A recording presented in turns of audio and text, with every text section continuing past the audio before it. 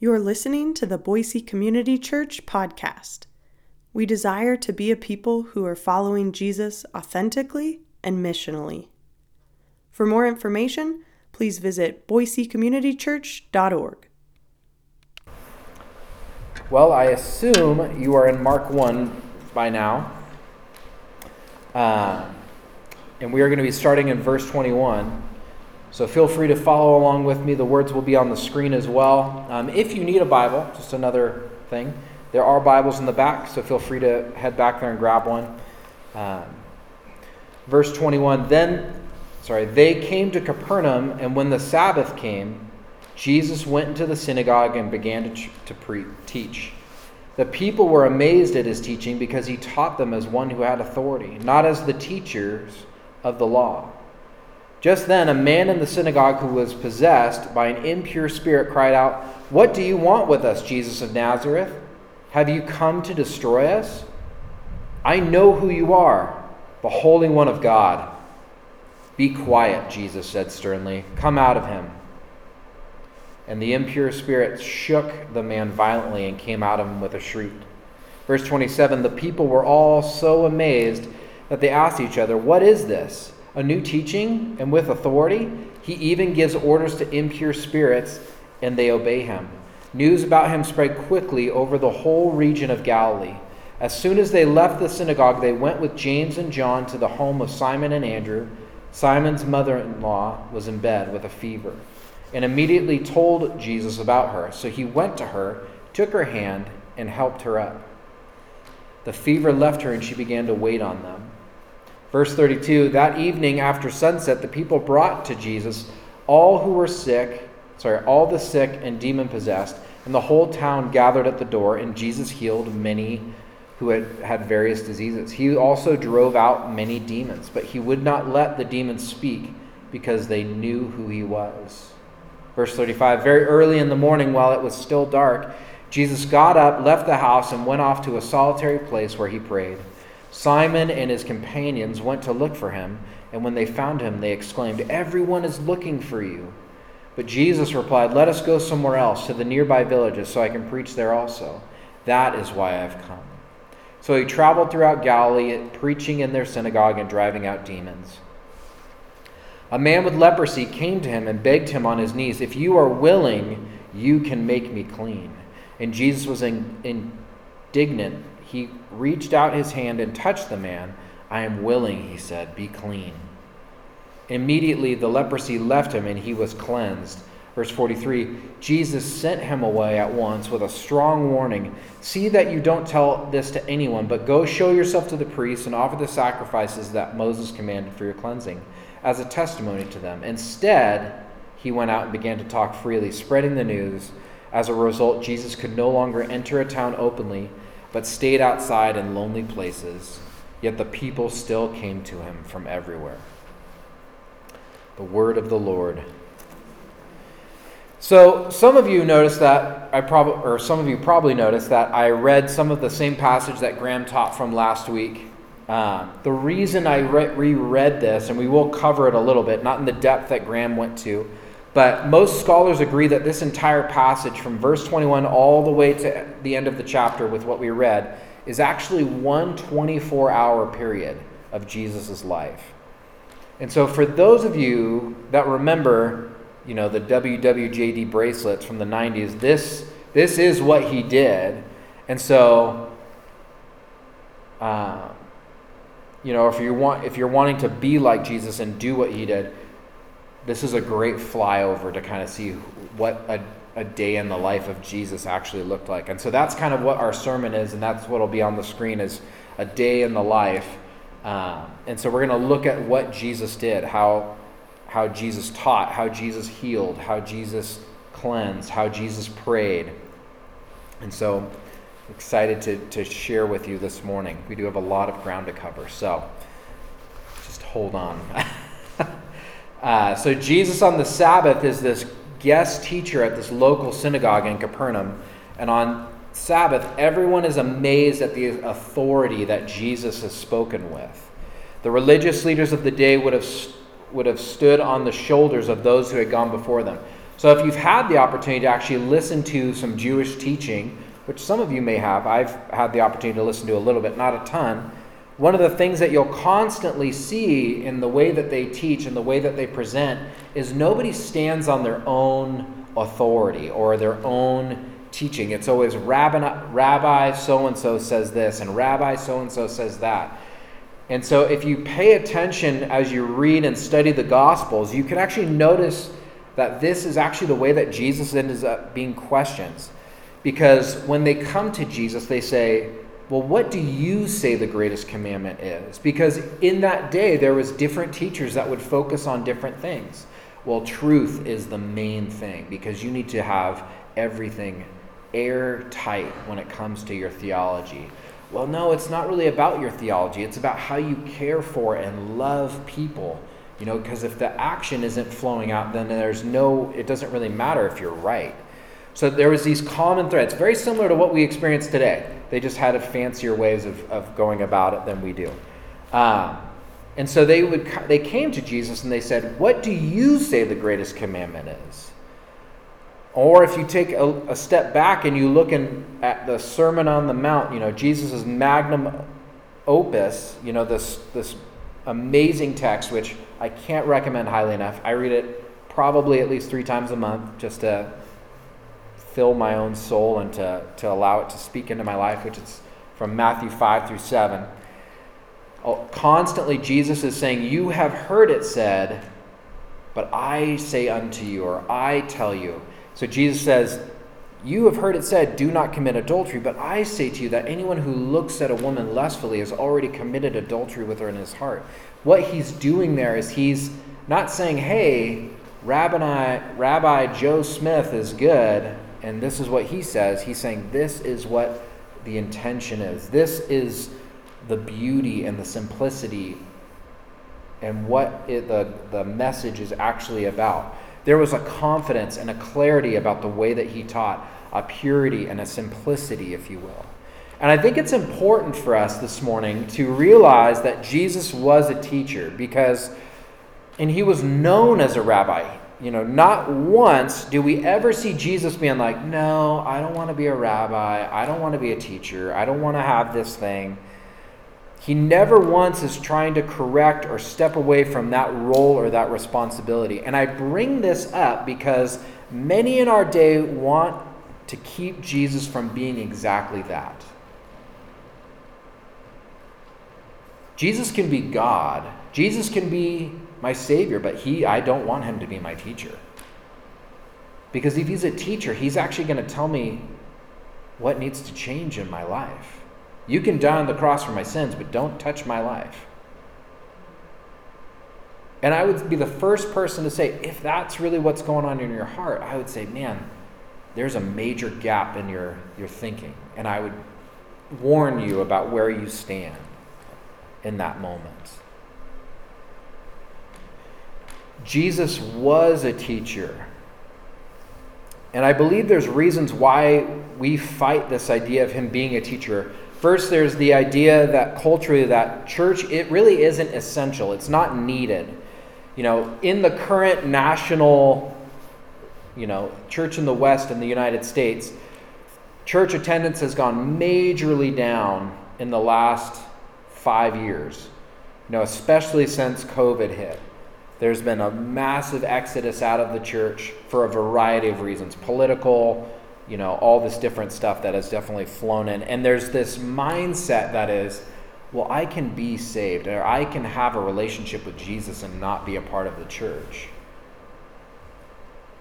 And to just paint a very clear picture of that, I had a friend at one point in my, in my young married life, and I wish I could remember the name specifically, but not that I would say it here, but I remember we were talking one time and he was like, man, I just love you and I love hanging out with you, but man, I can't stand your wife. And I was like, well, this is not going to go well. And as you can see, I'm still married and I'm not friends with that person anymore. That's kind of the same mentality though when we have that attitude where it's like, I'm going to trash the church, but say I love Jesus. Anyone that's married knows that you really can't. Anyone that's in a good, healthy relationship with their spouse knows that no one can walk in and trash the spouse and stay in good graces with their friend. But we try to do this in our faith a lot of the time. So there's this idea of where people are questioning this idea of church, and they're questioning whether it's needed at all. And they've made church more of going out and talking over drinks with a friend, or a play date with another believer at a park, or just you joining an online chat community where you listen to a Bible study. But church is the gathering of God's people together to worship Jesus, to encourage one another, to come to the Lord's table, to take communion together as the family of God. And I want to be someone that points this out. I believe that something beautiful and supernatural happens at church when we are together. I believe that the Spirit does do something special and honors when we are together as God's people. And Jesus on the Sabbath, he's not hanging out in these random fields. He's right there with God's people, studying God's word together, teaching God's word. And so there's this strong point I want to make that church, I believe, is essential. God does call us to gather together as a fellowship of believers. The next reason I think we struggle with this idea of him being a teacher is reality is we struggle with authority. To be a teacher means you have an authority, a role, and in my opinion, a great responsibility is being a teacher. Not just a Bible teacher. I'd say teachers that teach in the public school system. You carry an incredible weight because you are shaping and enacting and helping young minds be shaped. To be a teacher means you have an authority. And Jesus was that. He was a teacher. He was known for his miracles, but honestly, he was more known for his teaching because his teaching was with authority. They say it later on in the passage that we read that, man, who is this man? They're like, the spirits obey, but they say a new teaching has come. And he teaches with such authority. In our day, this idea of authority is one that we fight against. Maybe not physically, but in our hearts and in our minds and in our spirits, saying that we won't submit ourselves to anyone or anything because that really is the place of vulnerability. To submit ourselves to an authority is a humbling thing. To be in a place of receiving. And this morning, I hope that we are actually in that place. Not sitting necessarily looking for error or if you agree or not with what I'm saying, but sitting expecting for Jesus to speak into your life, into your story, to meet with you. That's why we're here this morning. To worship him and to have him interact with us at a soul level. And so as Jesus was in the synagogue, as he's teaching, this man stands up and he cries out, "What do you want to do with us, Jesus? I know who you are. I know you're the Holy One of God." And first of all, Satan's and demons and spiritual powers, I want to just acknowledge they are real. And in that day, it was something of an epidemic and people experienced these kinds of things in a very common way. So exorcism was a common practice in that day and age. And I would be the first person to state that I believe demon possession is alive and well here in the West. I think when you look at some of the things that are affecting our cities and our communities and the people of our nation, there is spiritual effects and factors that are playing in a very real way. You look at the role that mental illness is trashing people. You look at people that are in the homeless community and they're medicating themselves with alcohol and drugs because there's something broken and so they're tormented. One of my favorite things to do when I was a youth pastor was taking my youth group kids, which were these privileged, suburb kids, and I would say, we're going to the city, and I would take them into these places. And then we would go in and there were shut-ins and there were drug addicts and there were people with AIDS. There was all kinds of different stuff. And I loved it. I loved walking in with the kids and talking with these people. because the kids would all of a sudden realize this person has a story. I'll remember one time I'm talking with this guy and I'm just asking him about his life as he's sharing a meal with us. And the one thing they tell you when you're setting out to do this, and like, just don't go in their bedrooms. And this guy's like, hey, you want to come in? And I'm like, yeah, let's do it. And the kids are like, oh God, no. And so we walk into this room. There's a guy passed out on the floor. He's got a needle hanging out of his arm. And I'm sitting on this guy's bed and we're talking.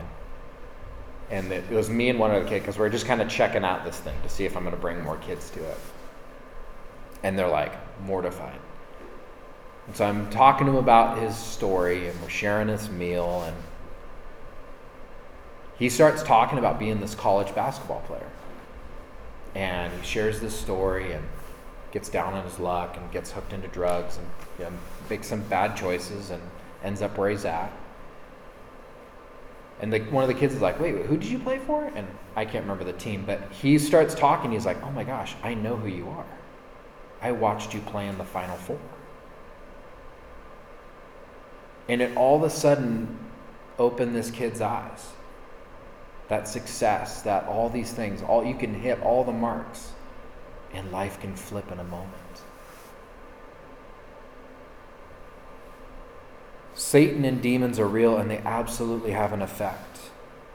And they absolutely are alive and well. And may we look at those that are struggling with mental illness and those that are struggling with addiction and different things, and not in this weird way of like, ooh, we need to do some weird exorcism type thing, but may we approach them with love and grace and a heart that prays for them. And so as this man is standing up to Jesus, he's saying, I know who you are. You're the Holy One of God. Because in that day and age, there was this belief that if you knew the spiritual rank you were dealing with, you could have some sort of advantage, which obviously that's not really the case, because Jesus just looks at the man and says, be quiet. Or another translation, or a way we could translate it is, shut up and come out of him. And the man shakes violently, the spirit leaves, and everyone's amazed. He has this new teaching. He's got this authority. Even the spirits listen to him. And in like that, all of a sudden, everyone in Galilee hears about this rabbi, this man, this teacher, this one, Jesus. And so the first thing that we see in this text is that Jesus taught. And when he taught, he faced opposition. The next thing that we see, which will be on the screen, is that Jesus heals immediately after finishing up teaching and casting out this demon out of this man. They go to Simon, aka Peter's house, and they get there and they tell Jesus, hey, Jesus, Simon's mother-in-law is really sick. She's got a fever. And so in the Middle East at that time, if you got a fever, it wasn't, it was a significant deal. There was a good chance that you wouldn't make it if you had a fever. They didn't have running water. They didn't have Advil. They didn't have the medical stuff that we have today. But they immediately bring Jesus to they immediately brought Jesus to Simon's mother-in-law, and he takes her hand, and the fever leaves her, and she gets up and begins to serve them.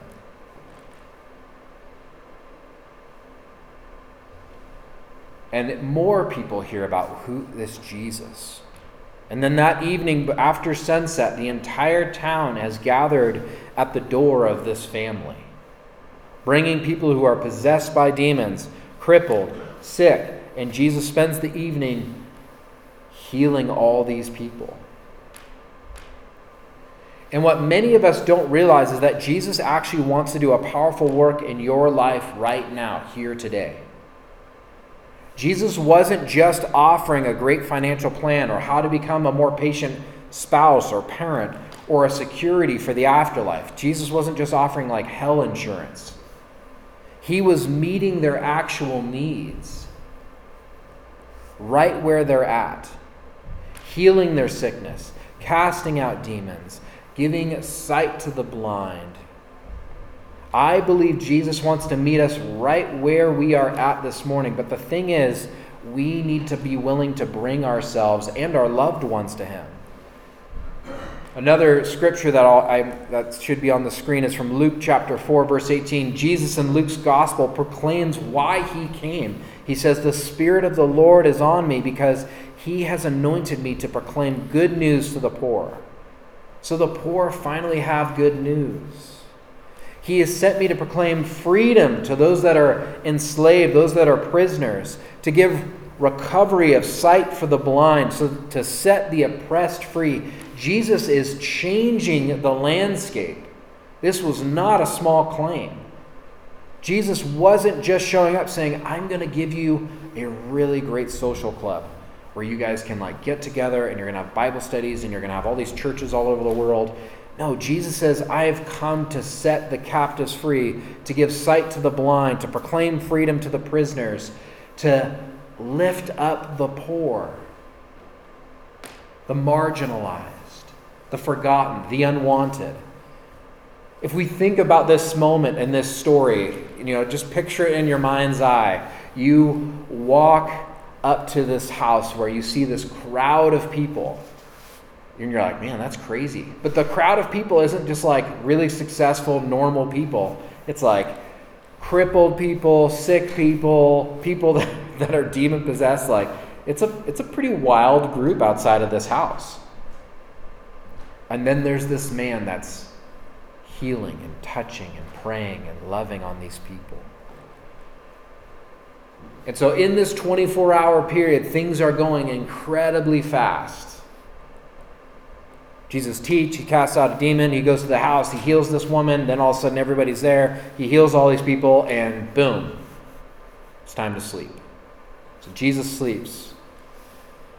The next thing that we see that early the next morning that Jesus prays. Jesus has been up most of the night healing people and casting out demons, and he goes out to the solitary place alone and prays early in the morning. And he gets up before there is activity in the day. It's still dark. It takes time to be with the Father. And I question and I think about how beneficial it would be if each of us would start our mornings this way. I try personally to have this rhythm a little bit in my life. I wish I could stand before and be every morning, 5 a.m., I'm there with my candle and my coffee and just praying and letting the scriptures illuminate my life. But it's realistically maybe 2 to 3 times a week. And it's not that magical. But Jesus goes out to the solitary place to be alone and prays early in the morning. I try personally to have this rhythm a few times a week, to get up early, to pray, to read and journal. And the thing that I would highly recommend it for you, and why I think there is something special about doing it in the morning. I read at night as well. But the morning for me, it puts my everything into perspective for the day. I feel connected to God. I don't go from moment to moment feeling rushed with meetings and responsibilities and all these different things. And how much I believe we would do better if we could get in a rhythm of spending time with God in the morning. And this is where we find Jesus, alone, praying, communing with the Father. And this is how he recharges and how he is able to continue on. And the disciples show up and they say, "Jesus, where have you been? Where are you? What are you doing? You're blowing up. You're trending. Everyone is looking for you. Everyone wants to see you." And Jesus' response is amazing. He's like, "No, let's go somewhere else. I don't really want to be here. That's not what I'm after. Let's go to the nearby villages so I can preach there also, because this is why I have come." Jesus wasn't about the crowd. He wasn't about the popularity. That wasn't what it was about. If anything, we see that Jesus is turning and pushing people away as he's doing his ministry. Jesus wasn't the insecure, teenager, that is trying to say, "Love me, follow me, be with me," that we kind of make him a lot of times in church. Jesus was an authority saying, "I have the way of life. You have to be willing to submit and to follow. I have a message that needs to be shared with others." And what prepared him for his work was this time of praying. And you'll notice as you study the Gospels that Jesus is regularly found off by himself, or he sends the disciples off further on a mission, and he takes time to be by himself, to Sabbath, to rest, to commune with God. Because God isn't after your activity. He isn't after how many books you read or Bible verses you know or projects you've helped with or ways that you serve. God simply wants you.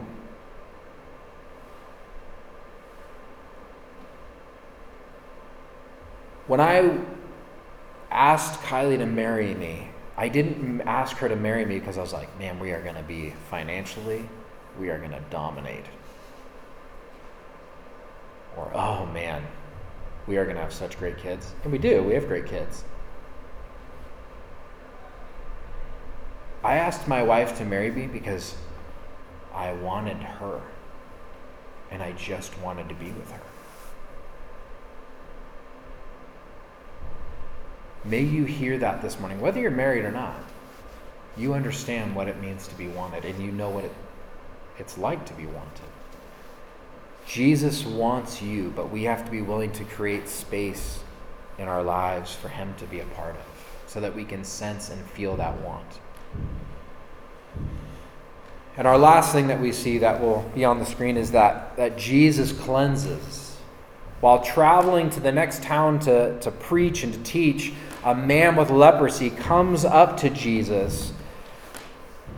And now this in of itself is pretty crazy, and it's kind of intense. In Jewish law, if you had contracted leprosy, you were banished. You weren't allowed, you had to live outside of city limits, you know? Leprosy was this disease, or is this disease that is still around today, you know, and it's nowhere near as common as it was in Jesus' day. But when someone contracted leprosy, it would start with them getting these sores on their skins, and a lot of times it was usually their face. It was not one that you could kind of hide and like cover up. But they would slowly become looking less and less human, and actually look more and more like a monster, with all these sores and open wounds all over their hands and their face. And their body would become covered with these lesions. And eventually their fingers and their toes would fall off as well. A lot of times what would happen is it's a nerve disorder, and you stop feeling. So with open-toed shoes and things, you'd catch your toe while walking, and it would break your toe. And your skin being so compromised, they would literally rip fingers and rip toes off until the point that they would die. The craziest thing about this disease is that it was a 10-year, usually you would live for 10 years with this disease. It was incredibly brutal, physically. But it also had tremendous social issues that would come because of it as well. Because this disease was seen as incredibly contagious. And for Jews specifically, if you contracted leprosy, you were kicked out of the city, and you were seen as unclean. So you were unable to come into the temple to worship God because of this sickness. You were not only banished from your family, from your friends, from your community, but from your faith ultimately. You were completely put in isolation. Honestly, when I think of COVID and the way that COVID affected our nation and world, when I talk to people when COVID was at its peak, the thing that everyone wrestled with, and you know, we just recently had a bout with COVID, is it is incredibly isolating. People struggle because they feel so alone and they're so isolated. And so if you had leprosy in that day and age, you were supposed to, by law, when you would come within 50 feet of a Jewish citizen, you would have to scream out, "I'm unclean, I'm unclean," which I can't imagine being the humiliation that would bring. This would be incredibly isolating. Think about those words, "I'm unclean. Don't come near me. Don't touch me." By law, you're required to cry these things out. But this man comes right up to Jesus and he says, if you're willing, you can make me clean. I've heard about you. I know who you are. And it says that Jesus is indignant, so he's stern and he's on the verge of like frustration. And he reaches out his hand and touches this man. Not frustrated with this man, but frustrated with where this guy's at. That he's alone. And however long this man had leprosy, is probably how long since he's had human contact. The fact that Jesus reaches out and touches this man is a miracle in of itself. Because as Jesus touches him, he is extending and making himself able to catch this disease. But he's not afraid. One commentator I read talking about this, or a theologian commenting on this, he said that what Jesus is doing in this moment would have been similar to like you deciding to share a needle with someone that tested positive for HIV or AIDS. Like it carries this significant weight in this moment. And in our minds, if you're like me, you're like, that's crazy. But that's what Jesus is doing. So Jesus not only he doesn't just speak a word over this man or pray from a distance for this man, but he reaches out and he touches him and he says, be cleansed, and the man's leprosy is gone. But notice the thing that's important about this isn't just a healing, this is a cleansing. Jesus in this moment provides healing, but he provides so much more. He gives him a new identity. He was seen by everyone in his community as unclean. He himself knew himself as unclean, unable to worship God with his people. But now God himself has reached out and put his hand on him and said, I'm willing to clean you. I'm willing to heal you. I'm willing to make you whole. Where people would turn in disgust and fear and judgment, God himself reached out willingly and transformed this one individual's life. And he did. He gave this man a new life, a new story, a transformed life.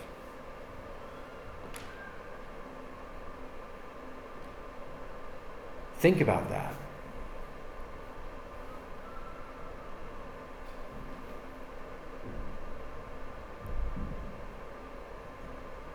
Having the words spoken over you, I love you, and I'm proud of you. Or maybe like this man, just a simple touch. To be hugged and embraced, to be seen for who you are.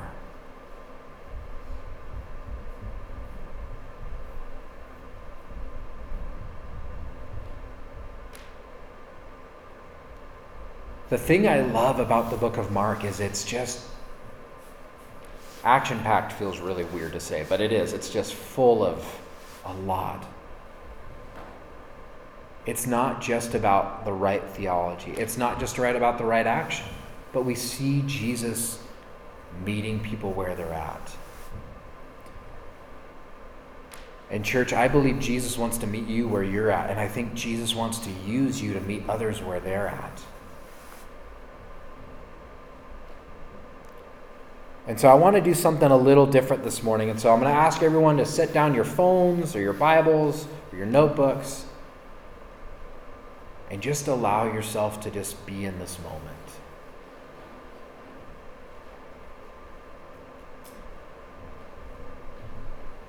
And I want to ask you to close your eyes. Maybe you're in a place in your life that you need Jesus' touch. For whatever reason. Maybe you carry wounds from your past. Maybe you carry shame and guilt. But really the only weight I have for you, or the only prompt I have for you is that I want to ask you to raise your hand so I can pray for you if you feel like you need Jesus' touch in your life in this moment. Thank you for your courage.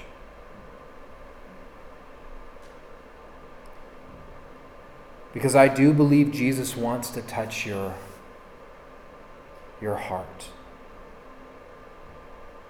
I do believe Jesus wants to touch your story and meet you in a very real way.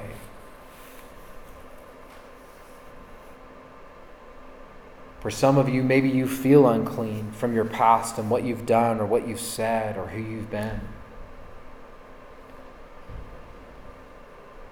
And you just feel that in your spirit. I need to be cleansed. I need to be made whole. I need to be given a new story. Just like this man.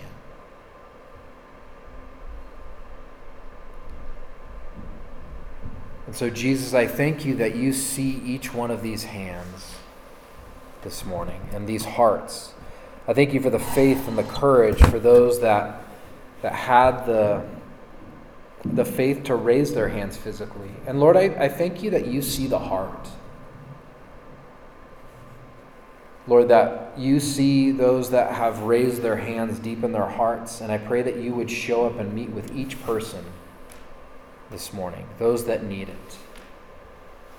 And so, Jesus, may we not hold back our worries and our cares, but may we bring ourselves fully to you, our needs, our cares, all of ourselves to you.